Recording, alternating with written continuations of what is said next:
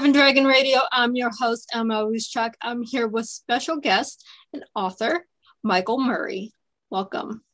Well, thank you. I'm glad to be here. Now, before we get started, I believe you're a veteran, so thank you very much for your service. Well, thank you very much. Sometimes I'm almost embarrassed when people thank me for my service because I had such a good time. I had so much fun. I have an uncle that feels the same way. I mean, I thanked them, and there was some terrible times, but all in all, I really, really enjoyed my service in the Navy, especially the reserve time. I did 4 years of active duty and then spent 22 years in the reserves. And I went into the reserves because it paid me while I was going to school and I needed the money. And after that, I kept saying, well, I'll quit doing it when it's not fun anymore. And 22 years later, I retired. So my sister did the same thing. She did 4 years in the Marines and she's still a reserve. She's been out, 4 years, 2001 to 2006, 5. I can't do math in my head. From 2005 until now, she's still in the reserve. So she does it because it's what she wants to do and it's fun. It's extra money while she does school or whatever else she's doing. Sure. It was let's say, while I was in the reserves, they sent me to Spain. They sent me to Scotland. They sent me to England. They sent me to Puerto Rico twice. They sent me to Hawaii for about 3 weeks. So yeah, it was a tough job, but somebody had to do it. So yeah. And I bet the stories that you have from 22 years plus made it way into your book. Oh yes. Well, the book itself when I got out of college, I was graduated at 10 o'clock in the morning, and at 2 o'clock that afternoon, I was in the Navy. And I started off and went to a school in Athens, Georgia. And 6 months later, they sent me to Guam. And so I was in Guam and I had a job that I really liked, really enjoyed. And I agreed to extend for another year to stay in that job, and went home on leave for a month and came back. And when I got back, my boss walked in and said, "You're getting orders to another command." And I went, "What?" I said, and so I called up the detailers and tried to, keep it calm. Yeah. And I asked him, "What the blank, blank, blank, blank are you all doing?" And they said, "Well, you wanted to stay on Guam, didn't you?" I said, "No, I wanted to stay in this job." They said, "Well, we need somebody over there and you're going." And I said, "I know nothing about what they do." And I said, "So basically," I said, "I have the right rank and I can feed myself." And he said, "Yeah, that's pretty much it."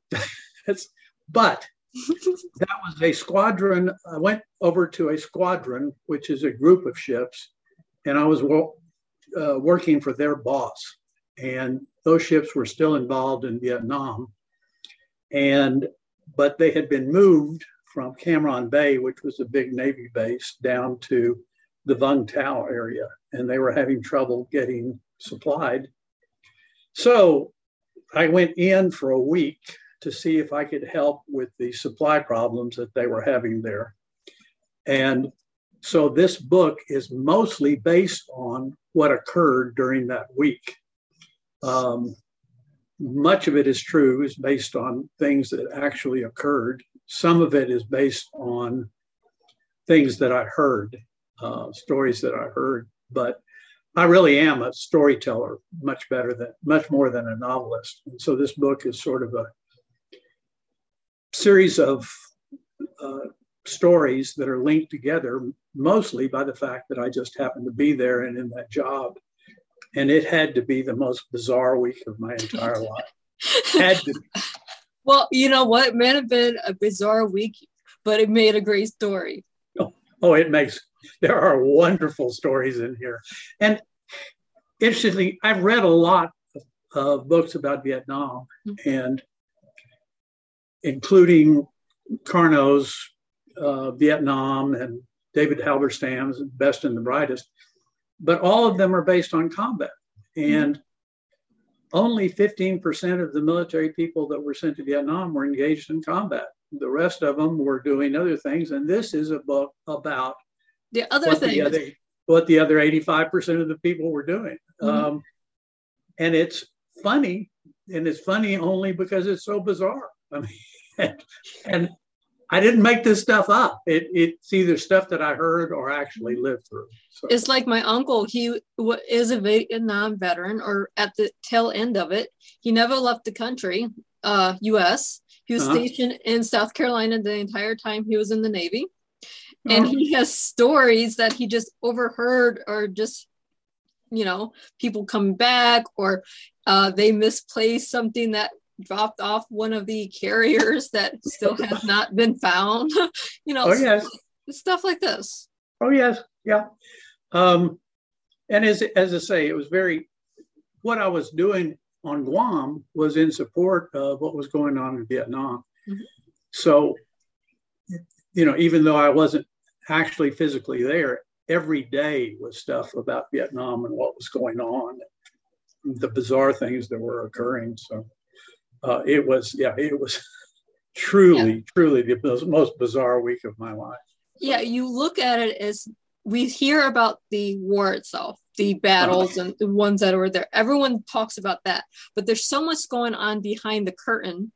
And some of the stuff you just have to, when you get away from it, you stand back and scratch your head and go, no, that really did not just happen.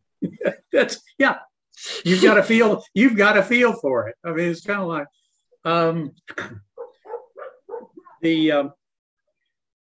when I arrived, I landed in Saigon, and I was assigned to a group of we were all supply officers in the Navy.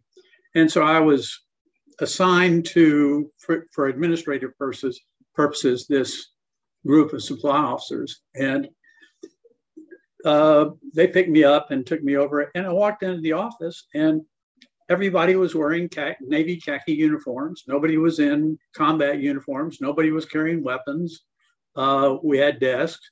You could have lifted that office out and put it anywhere in the world, and it would still look exactly the same. But I went from there, Saigon, down to Vung Tau, where the ships were, and I got there, and the week before they had rocketed one of our ships, or possibly the pier, but and this was during what was called the Eastertide Offensive. And during that time, that whole area was under a yellow alert condition. And you've heard these. And in a yellow alert condition, it's enemy in the area and attack may be imminent. So you had to be on a naval base or a military base from dusk to dawn. And so I flew into the airport, and everybody was jumping off the airplane, running to catch trucks and vehicles, and I stood there waiting for somebody to pick me up, and there was nobody there. And this was 6:00 in the afternoon, and I was going, okay, what do I do now? And I found a telephone, and called. We had a small detachment there, and called and said, where the blankety blank blank blank are you guys? I'm at the airport. And the guy I talked to said, you know, Mr. Murray, we're really sorry. Nobody tells us anything. We don't, you know, I'll be right there. I'll be there in just a moment. I said, okay. And so it was sunset. I mean, it was dusk. We were supposed to be on the base at this point.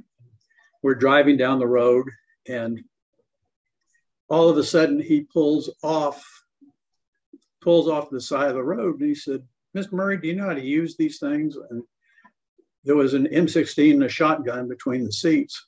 And I go, yeah, I've been checked out on small arms. Why? I mean, you know, other than the fact, you know, why do you ask? He said, well, sir, the village we're coming up to belongs to Charlie, which was the name for Viet Cong. And he said, they've been attacking at sundown, so we might have to fight our way through. And I am here to tell you, there are no words in the English language that will focus your thought process quicker than fight our way through. And the first thing I said is there a road around here? And he said, no, sir, we've got to go through. I said, okay. So I reached over and picked up the M16, made sure it had bullets, and kind of stuck it out the window and said, okay, let's go. And he starts driving along, and I'm going, here I am in Vietnam riding shotgun. I mean, where did this ever? That wasn't on my orders, Anyway, yeah, it was that kind of thing for almost the whole time. And here I was down in the combat zone, and wasn't any fighting going on then, but that's where I was. And a few days later, I flew back to Saigon and ran into a friend of mine from school. He and I had been in the same unit when I was in college. And we ended up going to this absolutely wonderful French restaurant in downtown Saigon, multi-courses. And I'm going, this morning and here I am now in this French restaurant. So it was. Yeah, it has you in your brain in the same day go from one extreme to another extreme. Yeah, exactly. Yeah. And all I can tell you is somebody told me, if you can't laugh, you'll go crazy. And that was it. All I could do was just laugh. I mean, this is too strange. So anyway. Oh, I love hearing stories like that because it's not just the fighting, it's the how did I do this? And now all of a sudden I'm doing this and it's fun and exciting and it's completely not what we're seeing on the TV. Oh, yeah. Let me tell you one quick story out of the book because it kind of illustrates it. In the office I was working in, I'd gone down to Bungtown and I was back in the office. And there was a hallway down that you went to the bathroom, which we called a head. And there were offices off to the right. And and they all had the frosted glass pane in the door and then some logo painted on it. And so one of them said Navy Psychological Warfare. Okay. So I went back and I asked the guys, I said, what do they do? He said, we don't know. We have no idea. We call them pigs and chickens because we know they give pigs and chickens to the villagers, but that's all we know that they do. So I'm sitting at my desk, actually working on the report that I was trying to write. And this guy from Pigs and Chickens walks in. And he walks over to my desk, pulls up a chair and sits down and starts talking to me. Now, all of us are in khaki uniforms. This guy is wearing what we call jungle silks, which are a dark pattern, almost lightning bolt looking gray and black uniform. Not only that, he has a pistol, quick draw, strapped to his hip. Now, none of us have weapons except this guy, and he starts talking. And he was on his second tour back to back in Vietnam, which means he had not gone home. He had been there probably 18 months. And he was in the Navy. And so I'm talking to this guy, and the best I can, he'd be talking on something and then he'd go out on a tangent, and it was kind of like watching two gears without a tooth. He's going and going, and then it slips. and I'm talking to him, and as God is my witness, out of one of the big pockets on the front of this squirrel crawled out of his pocket and goes and sits on his shoulder. And he reaches in his other pocket, not missing a beat, still talking to me, and reaches in and grabs a nut and hands it to the squirrel. And the squirrel starts eating this nut. So I'm sitting there talking to a nut who has a squirrel on his shoulder eating a nut. and and I know I had one of those looks on my face like, what? And he goes, and of all the questions that came through my mind, this was not the one that I was asking. He goes, oh, him? He lives in there. I'm going, if you thought about taking a tour back in the States, Hawaii, San Diego, somewhere back in the States, probably. It was bizarre. I mean, it was truly bizarre. Oh. And that one, I mean, that's impossible to forget. Right. And it's funny. I'm sitting here laughing so much I'm in tears because I can actually understand this, having uncles and cousins that were all in Vietnam. And hearing some of these stories that they came up with, no, they can't be like that. No, that couldn't happen. But here, you're not family, and you're telling me something that's just as outrageous as they did. And that's just, that's just sort of one of them. I mean, it was like, I mean, I could tell you more stories about it, but it was bizarre. One time I went to a book signing of a man that was in his 90s that was in, actually fought at Guadalcanal, and walked over when he was signing my book. And I said, do you remember all of this? He said, like it was yesterday. Mm-hmm. And I said, I know. I said, I spent a week in Vietnam, and it is absolutely clear what was going on. Now, as I said, some of the stuff was not things that I actually experienced, but heard enough that I knew them to be true. So, and that was the most important thing to me about writing this book.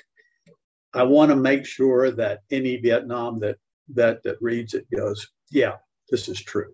This is true. And everyone I've given it to said, yeah, this is true. Mm-hmm. So you have to keep it accurate enough so you can relate to other veterans. Oh, yeah. You have to keep it accurate enough to be accurate, but at the same time, it's a story. So you can put things in there, embellish just enough to make it where you're going through it and just laughing.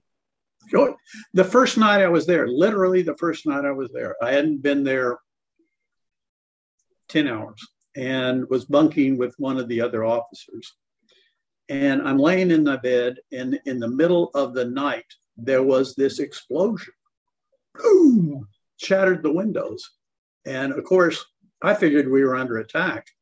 And I looked over at the guy I was bunking with, and he kind of goes up and he shook his head and he turns over and goes back to sleep.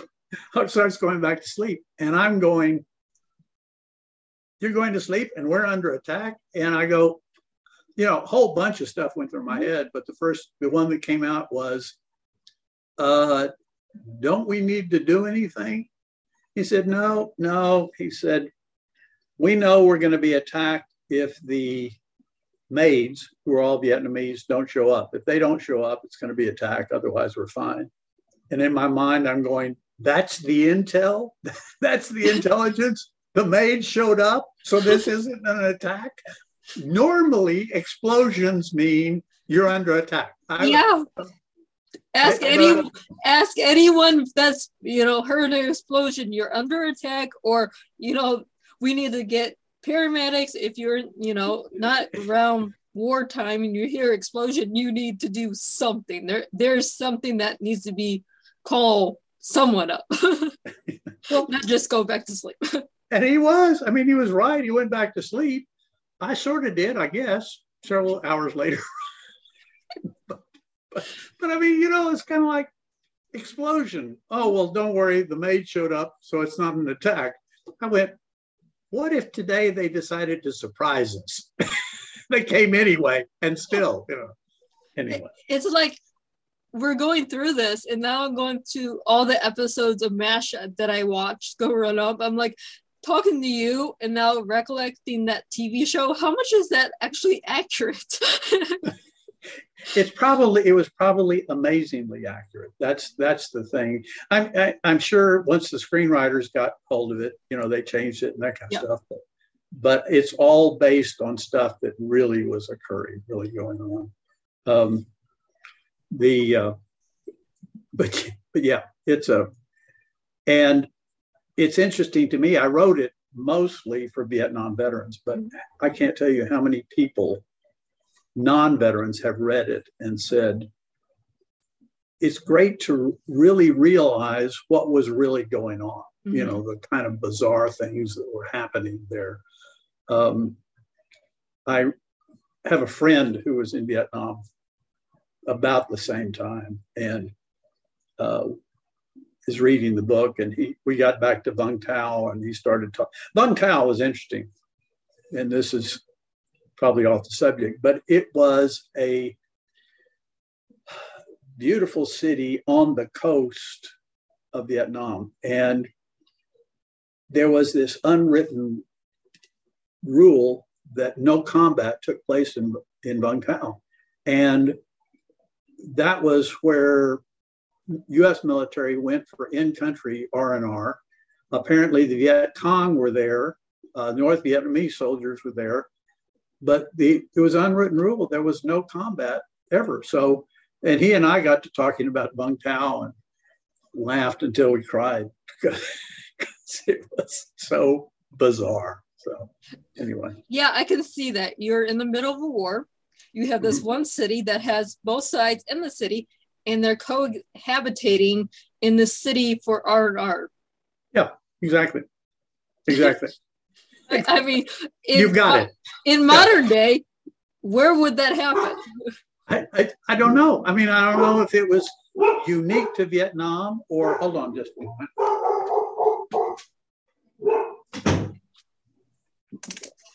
My dogs are telling me that something is occurring, but I don't know. I mean, I really don't know. The only book that I can liken this to that I've read was Catch-22, because that was sort of, it started with the premise to get out of the military on a mental deficiency. You had to apply for it. But if you applied for it, then of course it showed you weren't crazy. So that was the Catch-22. You had to apply to get out for being crazy. But if you were really crazy, you wouldn't have applied. So right. Yeah. Bizarre. But we have this book out. Are you planning to write any more stories? Yes. Yeah. In fact, I have written a sequel to this book, and it takes the protagonist, whose name is Jeff. He's just gotten out of the Navy. He's back at San Francisco, where most people processed out. He finds he's got about 3 weeks before he's got to be back for a job and start school. He's shipped a 240Z back from Guam. So he decides to use this time to go visit the national parks. And so if you're probably not old enough, but there was a great show back in the 60s called Route 66. And it was 2 guys traveling around that way. And so that's kind of the feeling of that book. But anyway, he goes to Lake Tahoe, and then he goes to Yosemite and Sequoia, and then ends up on the Navajo reservation. And 2 things about that one. Number one is I really wanted to write something accurate about what was going on in the United States in 1973, the bizarre situation that was going on here. Plus, this whole time he's trying to deal with whether or not he really wants to go back and go to law school and become a lawyer, if that's what he really wants to do with his life. And he's almost personified, I think, of the little devil and angel, but he's personified these 2 arguments in his mind. one of the characters he calls the nerd because he's, yes, this is what you need to do and you're on the right path and don't change. And, and the other one is I call the siren, who he adores, but he doesn't trust very much. And they're arguing in his head the whole time he's driving along the highway. So, but anyway, yeah, it was a very fun book to write. And then I've written stories about stuff going on in the Pacific. I was 25 when I left, and I was very senior. I mean, I was the old man. Most of the kids there were 18, 19, 20 years old. And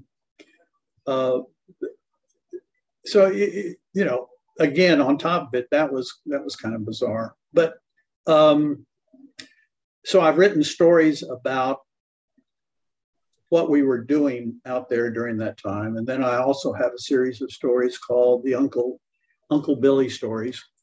And they're based on a young man who goes to visit his great Uncle Billy when he needs advice. And his great Uncle Billy doesn't give him advice. He just tells him stories.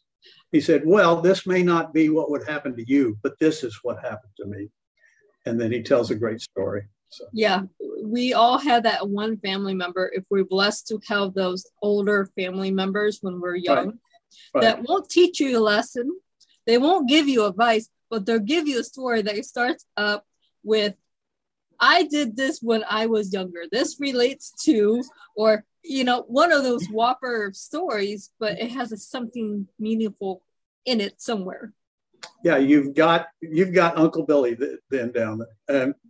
And again, I've written Uncle Billy on marriage. And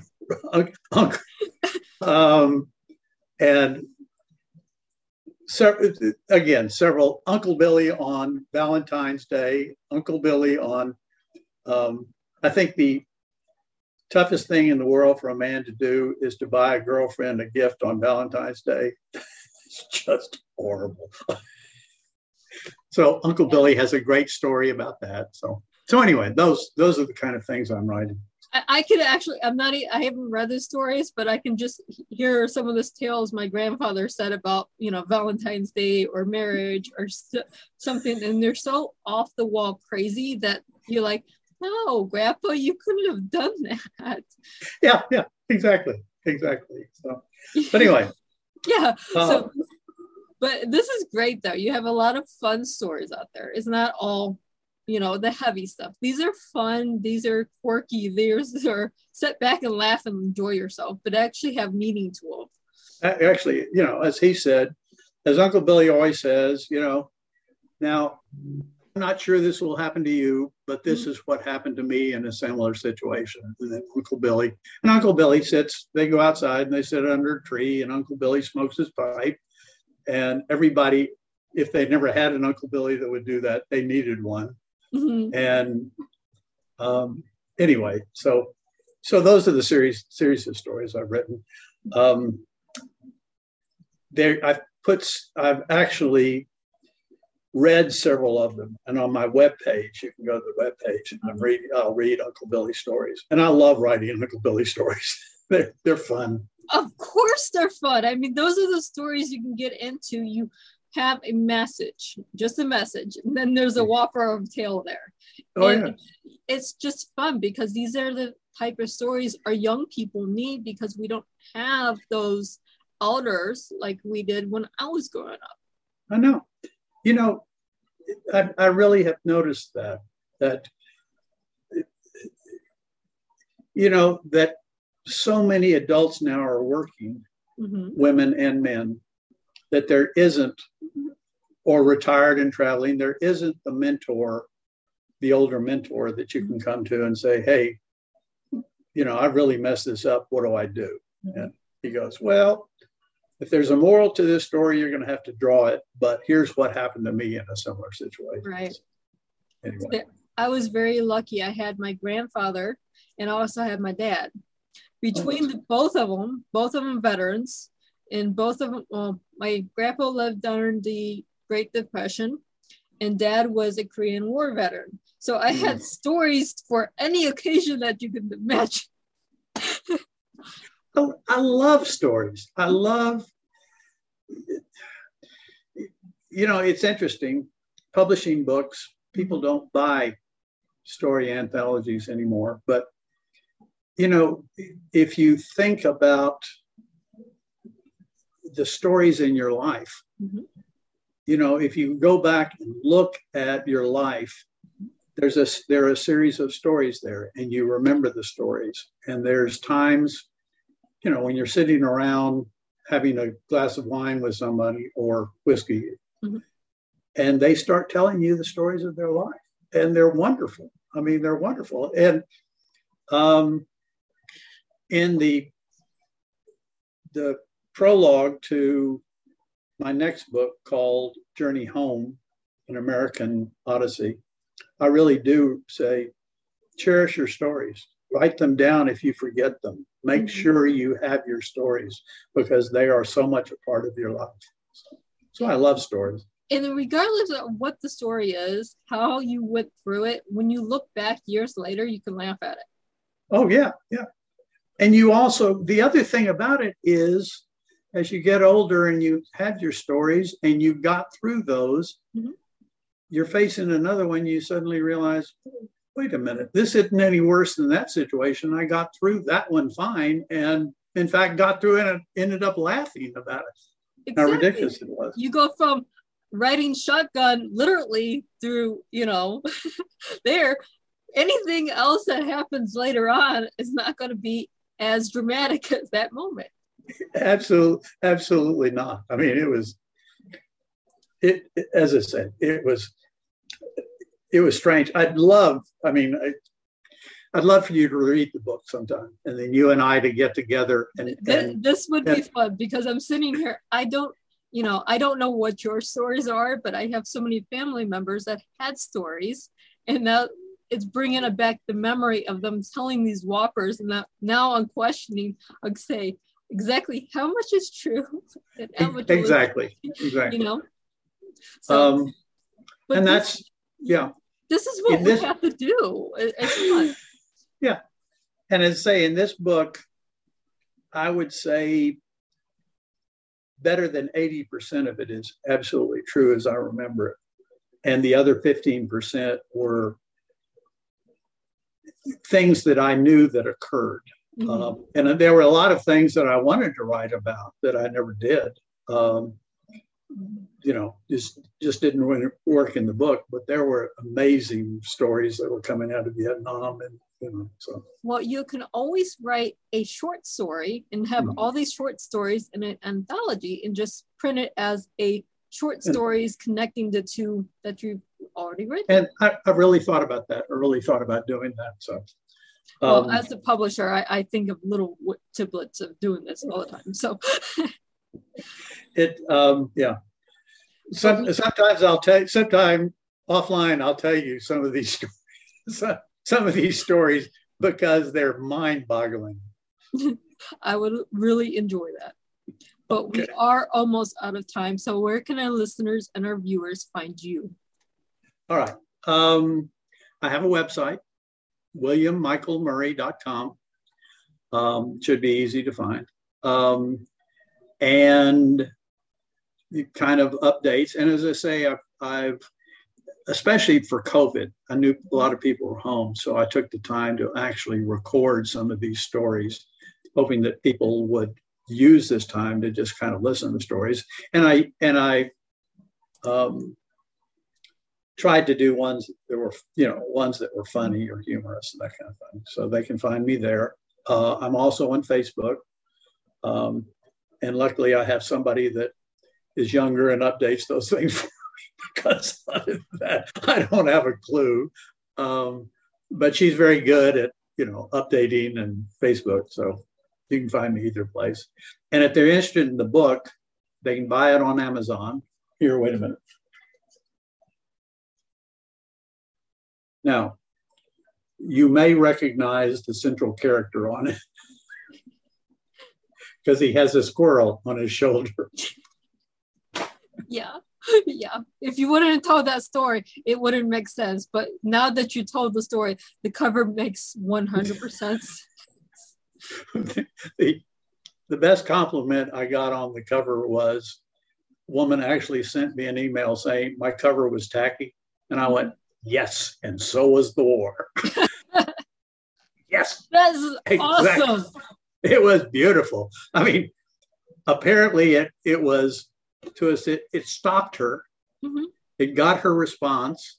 And she took the time to send me an email telling me my cover was tacky. And I have no idea whether she thought I would change it based on that, but all I was doing was, yes, a tacky cover for a tacky war. So that is a good tagline to put on your cover somewhere. Actually, by the way, you can see this. I don't know if you can see it, but this sign right here. Yep. Was actually the sign in the airport in Saigon that you saw, everybody saw when you got there. But anyway,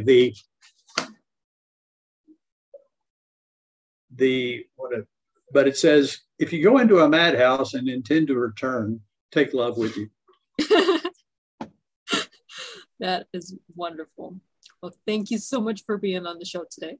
Thank you very much. I've enjoyed this. And literally, if you ever have time, call me, whatever, and I'll read you and tell you some more of this stuff. I'd love to. I'm going to be linking up with you on Facebook and Twitter. Okay. So all right. We can stay in contact because this has been so fun. I just, as I say, one of the nice things about it, I'm retired. This is something I've always wanted to do. And I can write a book that I'm proud of. And I really wrote this book so that any Vietnam veteran that picked it up would go, yes, this is true. This is what it was like. And it gives you something to laugh about. Yeah. I get it 100%. Yeah.